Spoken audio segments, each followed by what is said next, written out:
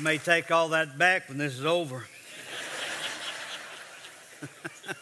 Can you unclap? I don't guess you can. When it gets out, it's out. It's like a lie. When you tell it, you just can't get it back, right? So thank you, though. It's good to be back here. This is where I'm most comfortable and where God would have me to be.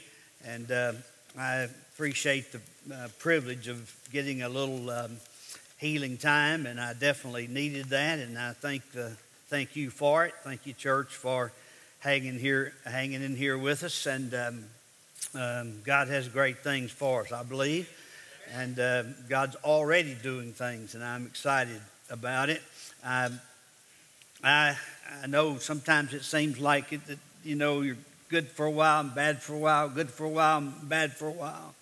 I think it's kind of like the old boy, he was driving up a mountain. He didn't know anything about the mountaineers, and he got to one of these great big hills and stopped to ask some directions. He went over to the to the man sitting on the porch. He actually wasn't a man, he actually was just a young man. He said, my pa and ma had an awful time getting married, sir. Did you know that? He said, no, I just come to ask directions. He said, well, they did. They like to never got married.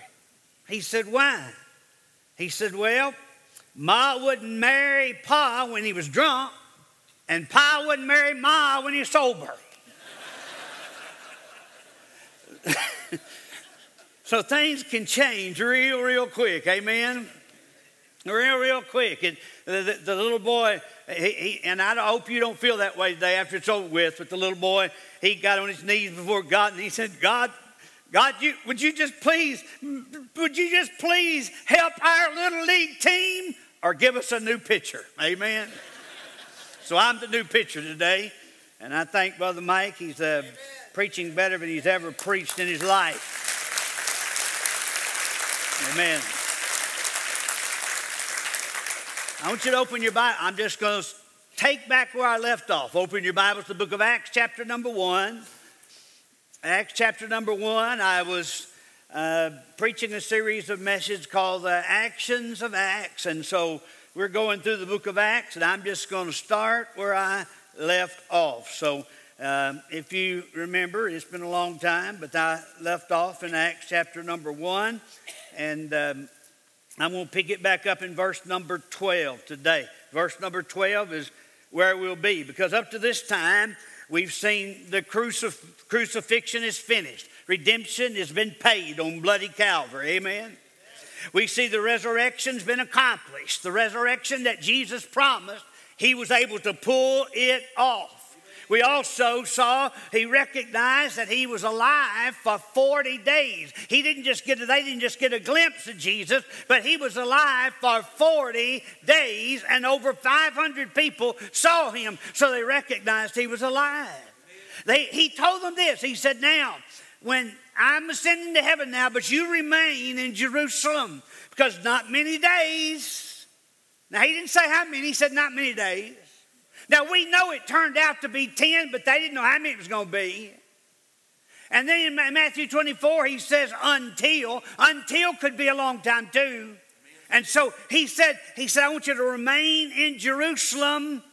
And that turned out it was 10 days, but they was willing to wait 100 days if they needed to. But then the next thing we see, they received the power of the Holy Ghost to witness it. But when the Holy Ghost came, he gave them the promise that they'd be able to witness to anybody and they could give their lives to Christ. That God chose us to be his witnesses when we get saved. And then we saw him ascend bodily. We realized the fact that this man who walked among us ascended up through the clouds bodily.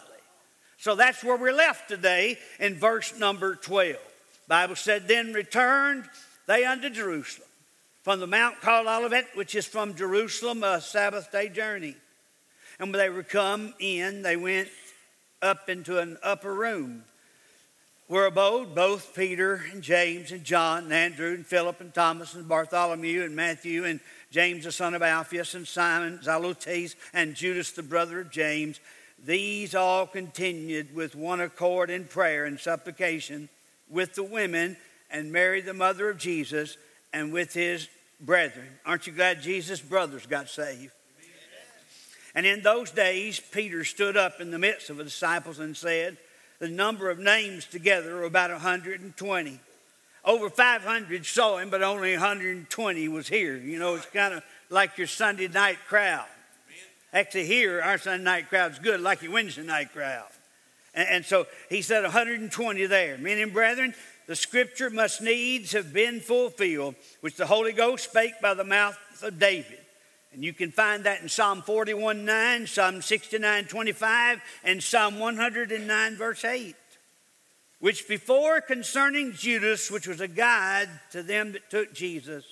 Listen, for he was numbered with us and obtained a part of this ministry. Now this man purchased a field with the reward of iniquity, and falling headlong, he burst asunder in the midst, and all his bowels gushed out. Today I want to talk to you on this subject, counted but don't count. Counted but don't count. Let's bow our heads. Father, I thank you, God, for this church. I thank you, God, that you've given us a great time to pastor here, for the good people here, for those who love you, those who witness for you. I pray you'll feed their souls today, teach them something, lead them into something, God, today that they hadn't thought about. And God, make us to be more like Jesus when we leave here today. And God, if there's somebody lost right now, and I'm sure there's somebody here that needs Jesus, may they give their heart to Christ right now. For it's in Jesus' name I pray. Amen. The first thing I want you to notice about this text is the upper room. The upper room.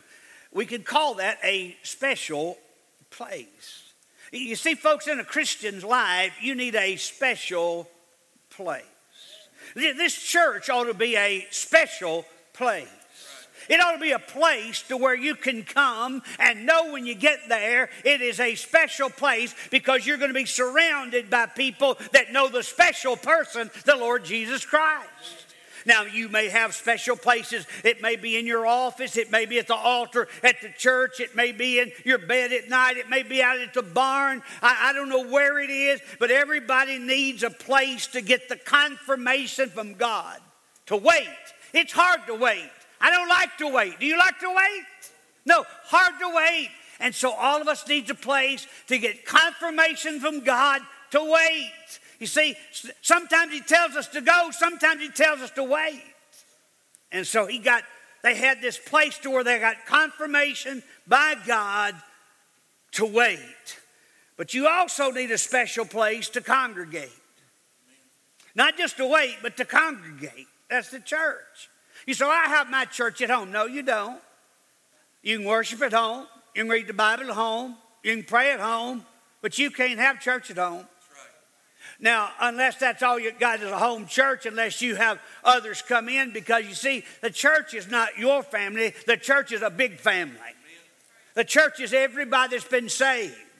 And thank God we have to have more and more churches, because when people get saved, we have to have local churches to put them in so that they can have a special place. This ought not to be a place we dread to come. This ought to be a place we're excited to come. And so they were there in the upper room waiting. Waiting is a hard thing to do, but they are there in that special place. And can you imagine maybe that special presence about that place? The upper room. The upper room. How much more today do we need to be in this special place as we see the day approaching? Folks ought to not be giving God less. They ought to be giving him more now. Because he's about to show up, folks. He's about to show up. Every day on television, you hear something about something that's mentioned in the Word of God. Or at least if you have spiritual sensitivity, you can see it. And so understand, folks, we live in a day to where we need a special place. And Luke 22:12 called this upper room a large upper room. Now, an upper room usually had an outside stairwell that went up to it. It usually belonged to someone who was fairly wealthy, someone who had some money. And in the upstairs, they had a large room to where they could have meetings or where they could bring guests and just have a large fellowship or there in their home. And so they had a large, not just an upper room, but a very large. It must have been oversized upper room. And so 120 people had gathered there in that upper room. Folks, I'm glad today that we're just not a check mark on God's book somewhere. You see, Judas here, the Bible said, was numbered with us and obtained a part of this ministry. Folks, we're not just a check mark. Jesus knew every one of those 120 by name. Jesus knew every one of them. He heard every one of their prayers. He loved every one of them. He'd saved every one of them. And there they were. The upper room attendees in verse 13 and 14. He tells us some of them there. And Jesus keeps his attendees by names. Names mean something to God. Some of you wonder why that your parents hung that name that you have on you, that you got to live with the rest of your life. And today we don't think too much about names. I'm hearing names now I never heard before. I can't pronounce them, can't say them. But to God, the name that he gives us is very, very special. And so he keeps up with those who was in that room. He gives us some of the people there and the women who were there. He even says his mother was there and his brothers were there. So in the upper room you have the attendees, but in the upper room you have an absentee. His name is Judas Iscariot. He was not there. And God calls his name in this text. He was not there. He just wasn't there. Judas was the absentee. You see, we have to make in this special place some decisions. We go to this special place and we need to confirm that waiting is God's will. Today, some of you are struggling with God's will. You know, I don't know what God wants me to do. Just wait. He'll tell you. Well, listen, when God wants you to do something, you won't have to beg him for it. You won't have to look under rocks for it. It will hit you smack in the face. You'll know what the will of God is. Now, you might have to wait on it, but if you're willing to wait, God has the will of God for your life. You need a special place to get with God every day. So that he can speak to you. Are y'all with me? But you also need a place to congregate. Not just a place to confirm God's will, but a place to congregate with God's people. That's what this church is. You ought to commit this morning that you won't miss a service. Hillcrest Baptist Church, the rest of this year, that you'll be at Sunday morning, and you'll be at Sunday night, and you'll be at Wednesday night, and you'll be at every night and day of the Bible conference that you can, and that you do everything you can to be where God's people are, because it's a special place to congregate. Amen. I don't know where I'd go if I left this church. Amen. It's a special place to me. Is it a special place to you? If not, you need to find your special place. But not only that, it's a special place to concentrate on one thing. You see, sometimes we're so distracted in our waiting and in our praying that we don't pray for one thing. We're praying about 100 things, and we're not concentrating on the thing God wants us to pray for. Now, you got to remember, they couldn't pray in the Spirit because they had not yet received the Spirit. That's right. Amen. So they couldn't pray in the Spirit. Now the disciples could, because God had given them temporary Holy Spirit. John 20 says he had breathed on them and given them a temporary power of God during these days until the Holy Ghost fell and the church was birthed. So they needed a place to concentrate on one thing. And so only in that place, that upper room, could they concentrate on Jesus Christ, how he had resurrected, how he had ascended to heaven, how he had promised that the Holy Ghost was going to come, how they could witness all over the world, and they were concentrating on that. You say, well, why would they pray when they don't know what to pray for? Oh, well, they know what to pray for. They wanted to pray for people to get saved because he's already told them they're going to be witnesses. So they're praying for people to be saved. He's already told them he's going to birth a church, so they're praying for the church. They're praying. They're praying for each other. They're praying. And so here, we're placed to concentrate on one thing. I don't know, but I don't know where donkeys can talk or not. But I know one time they did in the Bible. Balaam's donkey talked. Not only did he talk, he had more sense than Balaam did. Right? Now, I don't think there's probably not real donkey talk out there where they talk to each other. But if it were, I believe that this little donkey came from that same place.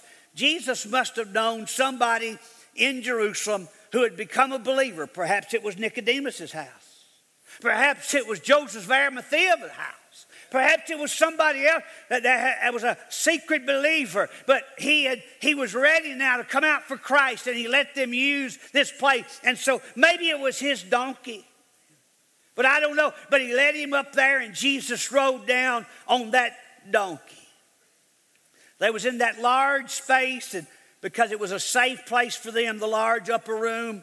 And I believe outside the donkeys had a little conversation.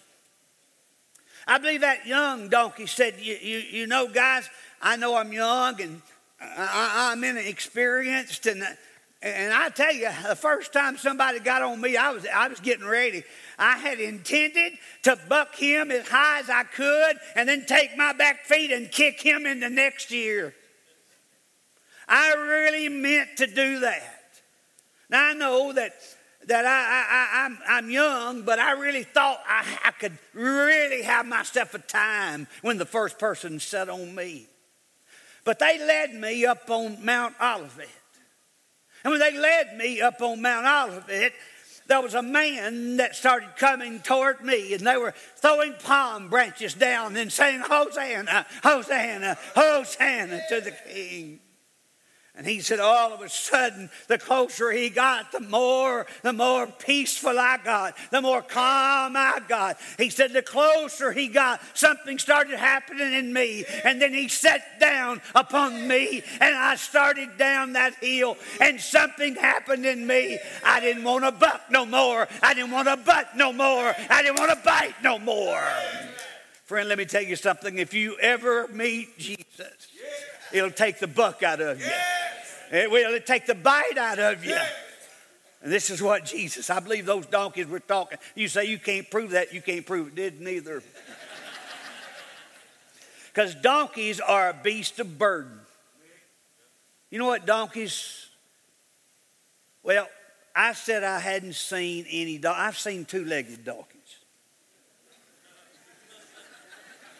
Have you? Yeah, don't look around trying to figure them out. But there's two-legged donkeys.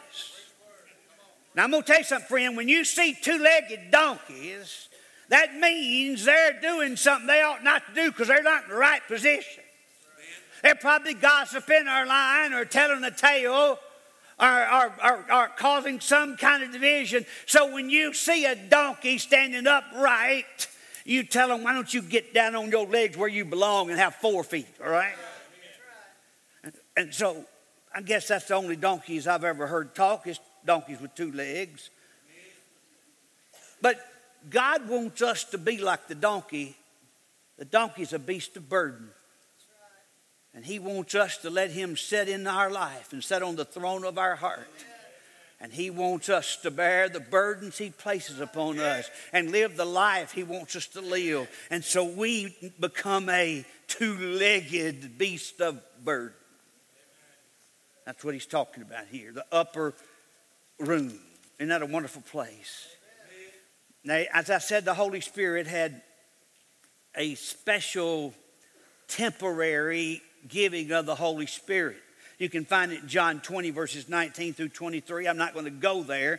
But what happens is Jesus knows there's going to be a period of time before the Holy Ghost falls upon all of those. And so he breathes on his disciples, and he gives them the power that they may be able to do what they need to do during this period of time.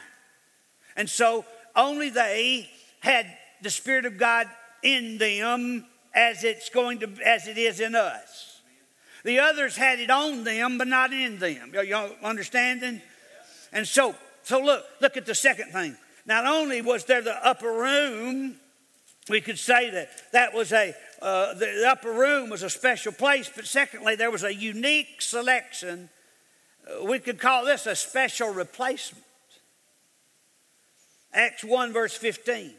In those days, Peter stood up in the midst of the disciples and said the number of names together were about 120.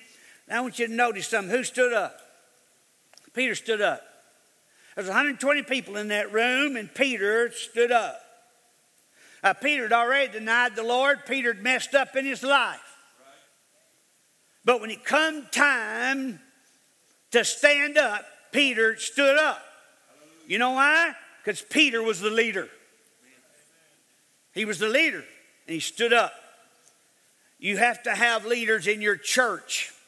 By the way, this is the first glimpse of any kind of church government that you'll find in the New Testament. So I want you to see how it happens, okay? Some of you don't understand. You come out of churches that has monthly business meetings and vote on what kind of toilet paper you're going to have, what it smells like, what kind of Febreze you're going to be spraying in the choir. Come on. We don't do that here. We're not going to start doing it because it's unbiblical. You don't find that in the Bible. They don't do that in the Bible. And so what happens is 1 Peter 5, Peter stands up and says, listen, you're to be the overseer, and you're not to be made to do it. Amen. You're to be willing to do it. Amen. Now, oh yeah, you got a target on your back. Oh yeah, it's going to be tough. But you're the overseer, and that's the way it has to be. Here's the way a church ought to run. A biblical church ought to be pastor-led, deacon-served, people supporting, and God honoring. That's the way it ought to be. You say, well, I can't go with that. Well, then you can't go with the Bible. Read Acts chapter 20, verses 26 through 30. Read Hebrews 13, verse 7 and 17. He not only talks about it there, he gets straight with it there. Amen. How was they to choose an apostle when they'd never done it? How do you choose an apostle? Never had chose one. Jesus did it all, right? So now they got to choose an apostle, and they'd never done it. So their leader, Peter, stands up, and he had to make some decisions. First of all, it was a scriptural decision in verse number 16. He said, scriptures must need be fulfilled, which the Holy Ghost by the mouth of David spake. I don't know about you, but I believe in verbal inspiration of the scripture. What I mean by that is I believe that God verbally spoke and the scripture was written. I don't think it was passed down through some liberal's hands and let them change it along the way. I believe God literally spoke. And here the Bible clearly says he does.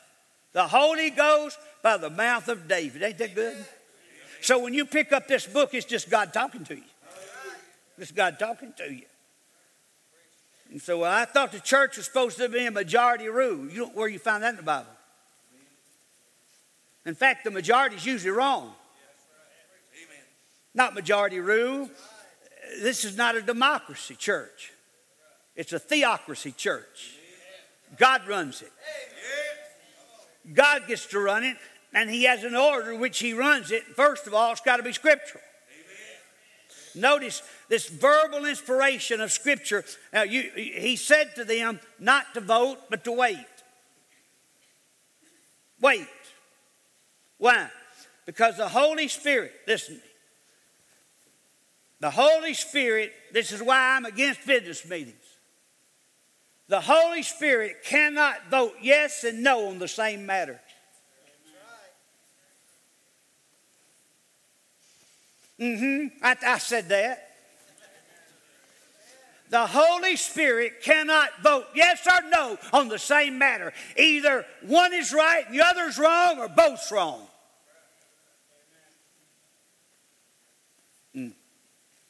Well, that hit somebody, didn't it? Got you.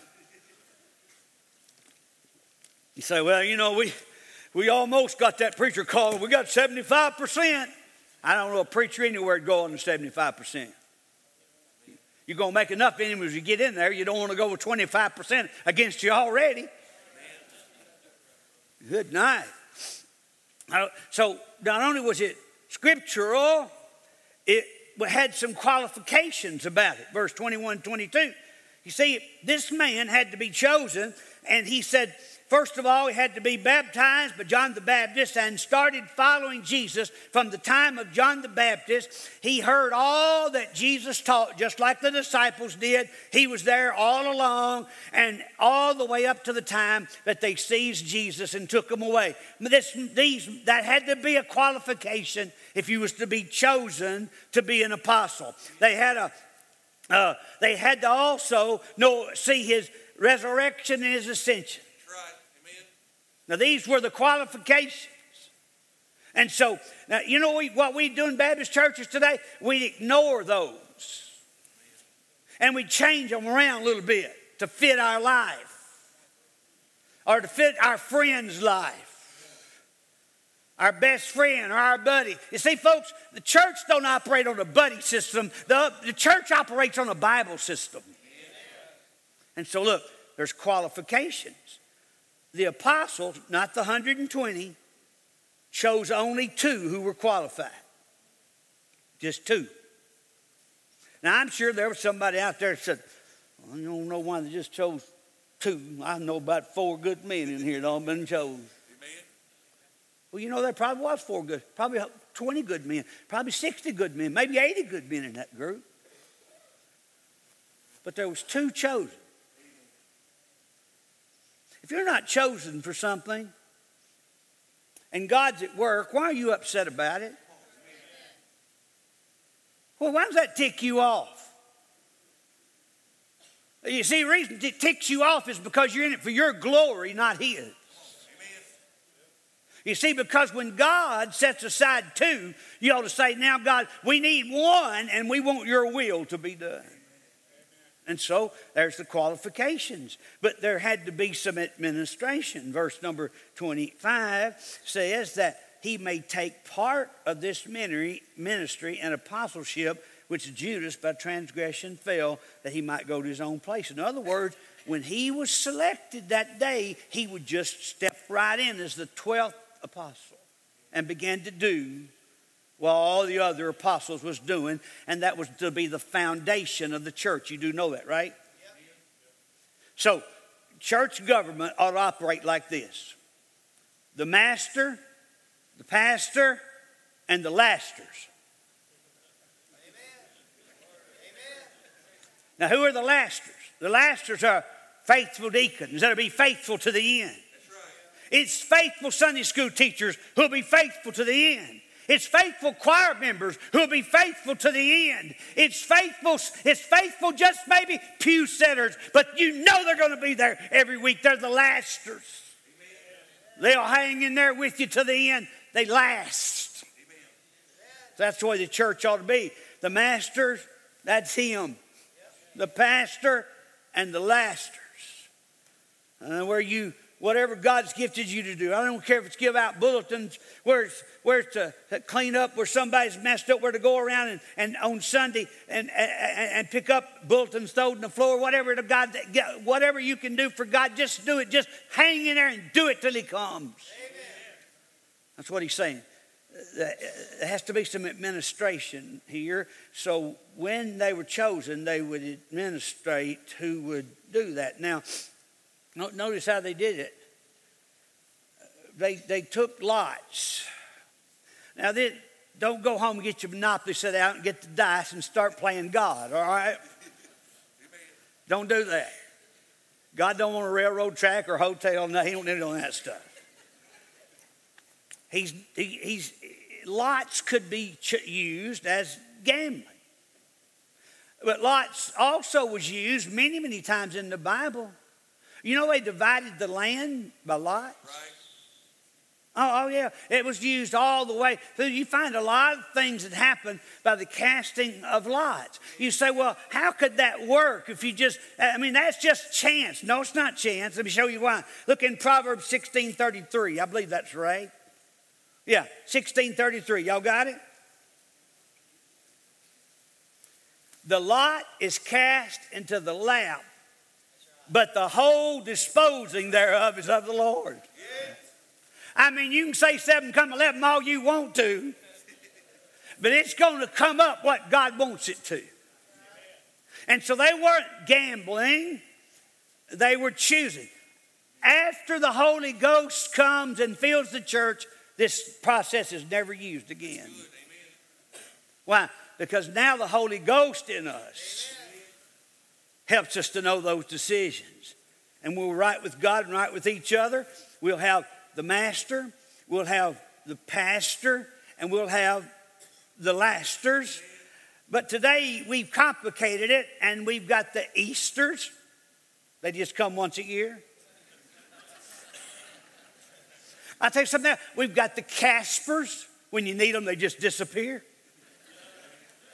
We've got the Dashers. They run hard for a while, and then they just sit down and give out, and you don't see them anymore. And then you got the Crashers. They wreck anything that don't go their way. They quench, grieve, resist, and lie to the Holy Ghost. But then thank God we got the Cashers. Woo! I'm glad we got them. Because we can get paid on Friday. You see, there's the people that faithful to tithe, and those that have the gift of giving to go way beyond the tithe, and even you can give beyond the tithe. Those are the Cashers. They love to be a part of giving to the church. But then we also got the Trashers. They'll trash your name. They'll trash your church. They'll trash your friends. They'll trash your class. They'll trash your choir. They may use tears, lies, cliques, clans. They may get someone else to do it, but they'll trash it. And so because you got those, the trashers, God now has raised up the mashers, the squashers, the people who, when you start messing up, they gonna fix you up. They clean that mess up. They're the mashers. Some of you jump on me this morning. I dare you, because there are some folks in here that'll mash you. Y'all better not let me down now, Glenn, okay? Y'all be with me. They'll mash you. So, for everything that Satan throws against us, God says this: greater is he that's in us than he that's in the world. Somebody say amen. And so this is the very same thing that happened to the priest's garment. When they needed to know the will of God in the Old Testament, there was something called the Urim and the Thummim. Okay? One of them meant lights, the other meant perfection. In other words, if you wanted to know the will of God, you went to the priest, and somehow either one of those sparkled brighter. I don't know how it happened. We're not told. All we know is those two made the decisions. Why? Because the Holy Ghost never votes yes or no. He only votes one way. God's way, right? And so this is what happens here. And it comes up Matthias. And Matthias is now the 12 apostles. You say, why does it have to be that way? I think it's Paul. Well, you're wrong. Because Paul don't meet the qualifications. Paul was an apostle to the Gentiles. In fact, you'll find 15 people in the Bible called an apostle. The word apostle means to be sent out. And so there's the office of the apostle. There was only 12 of them. But then there was a few that was sent out, like Paul, who was an apostle to the Gentiles.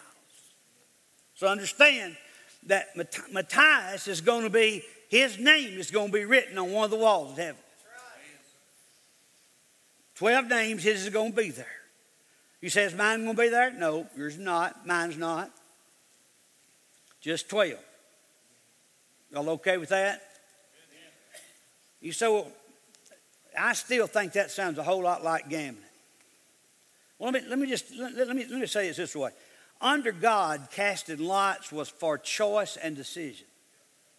Under Satan, casting lots was for chance and gain. That's the difference. That's the difference. And so God used it, and so I don't think that God has a problem with it then, but once the Holy Ghost comes, we don't need any more lots. When you got Him living in you, why do you need lots? I look at the third thing and I'll be done. Thirdly, there's an unfortunate suicide. Judas, verse 17, he was numbered with us and obtained part of this ministry. You see, Judas was counted among the 12, but he was no count. He was no account. He was numbered. He was numbered, but he was no account. Where you stand on that today? Does it matter to you? Where you stand? Where do you stand on that? I mean, think about it. You got your church, you got your name on the membership roll of the church somewhere. When you ask somebody where they go to church, they say, well, my membership is over. Well, I can't think now. Been so long since they've been. But their name's on the membership. That means sometime they got baptized and they think they're all right and they're going to heaven and they enter the church door in 25 years. I doubt it. Some of you's on a Sunday school roll. Some of you's on a choir roll. Some of you may be on the toilet roll. I don't know. But the truth of the matter is, folks, being on the roll don't mean you're on the roll up yonder. He was counted with them, sitting right beside you today. Somebody might, but listen to me. Y'all listen to me? Judas healed people. Judas preached. Judas was able to cause blind eyes to see. Judas for 3 years heard every word that Jesus said. Judas got in on everything that Jesus did. But he died and went to hell. Maybe somebody sat beside you and you in all your heart you'd say, oh, I know they're saved. I know they may not be. They're on the roll. They're counted, but they're no account. You see, I don't know how it all happened, but John 13, Jesus goes and he washes Judas's feet. Don't you know Judas, after he had already talked about selling him out, must have felt miserable when Jesus, the humble servant, kneels and washes his feet and looks up into his eyes and said, it's almost like the Spirit of God was saying to him, Judas, it's not too late. Fall on your face and get saved now. It's okay. I'll go to the cross, but get saved now. But he did. The Bible said he walked out of the room and it was night. It was night. He never saw the light of day again. His life was filled with eternal darkness. Think about that last Passover he was at. How could you sit there and take the cup that spoke of his blood, the bread that spoke of his flesh, his body, still say no to Jesus? Jesus knew he was lost. In John chapter 17, verses 9 and 12, he even prayed that. In John chapter 6, he even says it. And in John 13, he even says it to Judas, and Judas knows he's talking to him, but nobody else does. Nobody in that group thought it was Judas. Every one of them said, is it me? Is it? Hey, is it? Could be that you've been numbered and you've been counted. We've got over 2,700 members of this church. We may lose a few here and there and gain a few here and there, but I don't know the exact number, but it's over 2,700. We probably got 1,000 here this morning. So that means we've got 1,700 people. Some of them we can't even find, don't have an address on. They could care less if this church even existed. And they want to walk around saying one day they got saved at Hillcrest and everything's all right in their life. I doubt it. Oh, yeah, they're on the membership roll. They even got on somebody's Sunday school class roll. In fact, they may have been enrolled from a teenager all the way up to the senior adults. Who knows? And yet they don't know Christ. They've been counted, but they're no count. So Judas couldn't stand it. Everything in his life was past. Notice in verse 17, for he was. Everything about him was in the past. He had nothing to look forward to in the future. Everything about him was. It was. It was. Folks, I want some things to be. It is. It is. And the Bible says he goes out to that potter's field to which he'd bought just enough to bear himself. And a potter's field is where they would take the broken pottery that wouldn't yield to the potter's hand. It was worthless. It wouldn't let the potter do with it what he wanted to do. He wouldn't let the potter make it what he wanted to do, and it would become deformed and messed up. And when it hardened and it got too hard for the potter to work with, he would throw it to the field. I've got pieces of it all over. That's how they date different generations, by the way the pottery was made. And there was a potter's field. It was called the Valley of Hinnom. It was also the garbage dump where they brought all the nasty stuff from the temple and they put it there. And they brought all the garbage of the town and they put it there. And the fires never went out. Fires burned all the time. In fact, when Jesus used the word hell, that's the word he used, the word Gehenna. Because in hell, the fire never goes out. The Bible says he went up and hung himself. He messed that up. He messed up hanging. That's why I couldn't commit suicide. I'm afraid I'd mess it up. And I'd be in worse shape. I couldn't. I'm scared. I'm scared to do it. I just don't have it. Yeah, I couldn't do that at all because here he even messed up a hanging. He tied it to a tree and the limb broke. And he fell way down there and hit those pieces of pottery and rocks. And he burst open and his bowels gushed out on the ground. I know that's not nice right before lunch. But my wife watches Dr. Pole and all that stuff where they're delivering calves and they're doing surgeries on dogs and there we are trying to eat supper.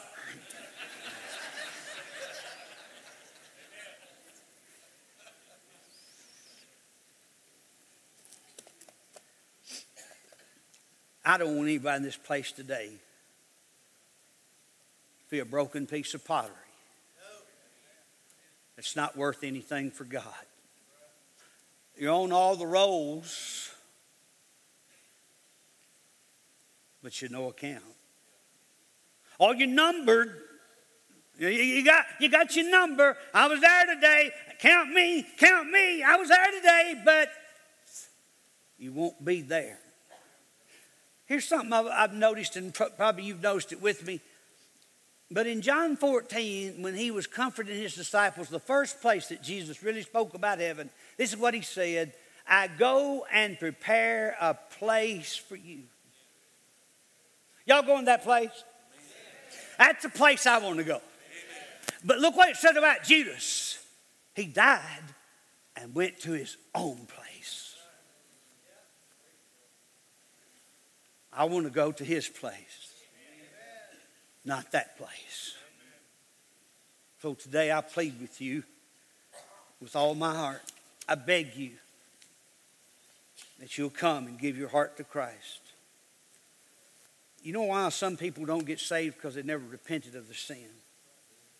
They confessed it by stating it to God, but they never turned from it. Never intended to turn from it. God knew that in their heart, so he didn't save them. Acts even tells us that God grants repentance unto life. In other words, if you come to God and in your heart you don't intend to turn around, you just want to state the sin, or you just want to call the sin, or maybe you don't even do that. You just want to cry a little bit before God, but you've never really turned from your sin. You haven't repented.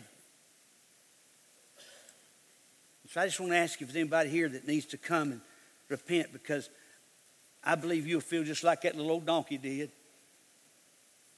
If Jesus ever sits on the throne of your life, you'll never want to go back to what you was. So today, I know this is a terrible tragedy that happened to him, but that same tragedy has happened to people every day. They're counted, but they're no count. Counted, but no account. Now, we've talked about today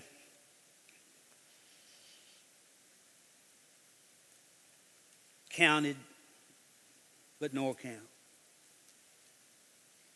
You see, one way that we can know that we're counted and we are counted by God, we've been numbered and we're on His roll and we're saved, is to get to that special place.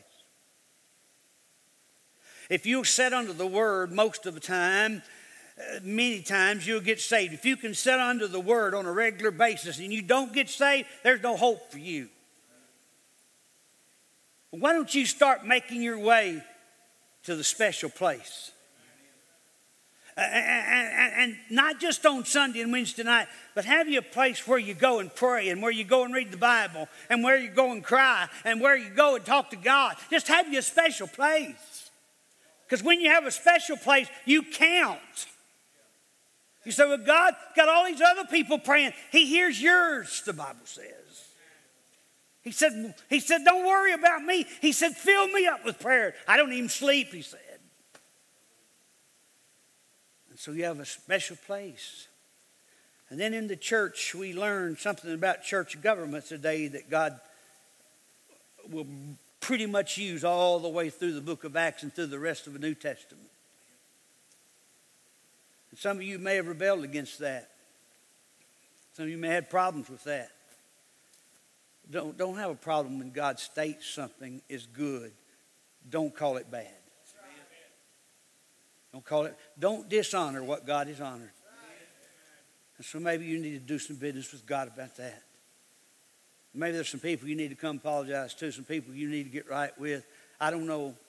That's between you and God. But then thirdly, if there's somebody here you don't know for sure in your heart, if you died, you'd go to heaven, I want you to get up out of your seat and walk down here and say, today, I want to be saved. I don't want to just be on the church roll. I don't want to just be baptized. I want to be saved.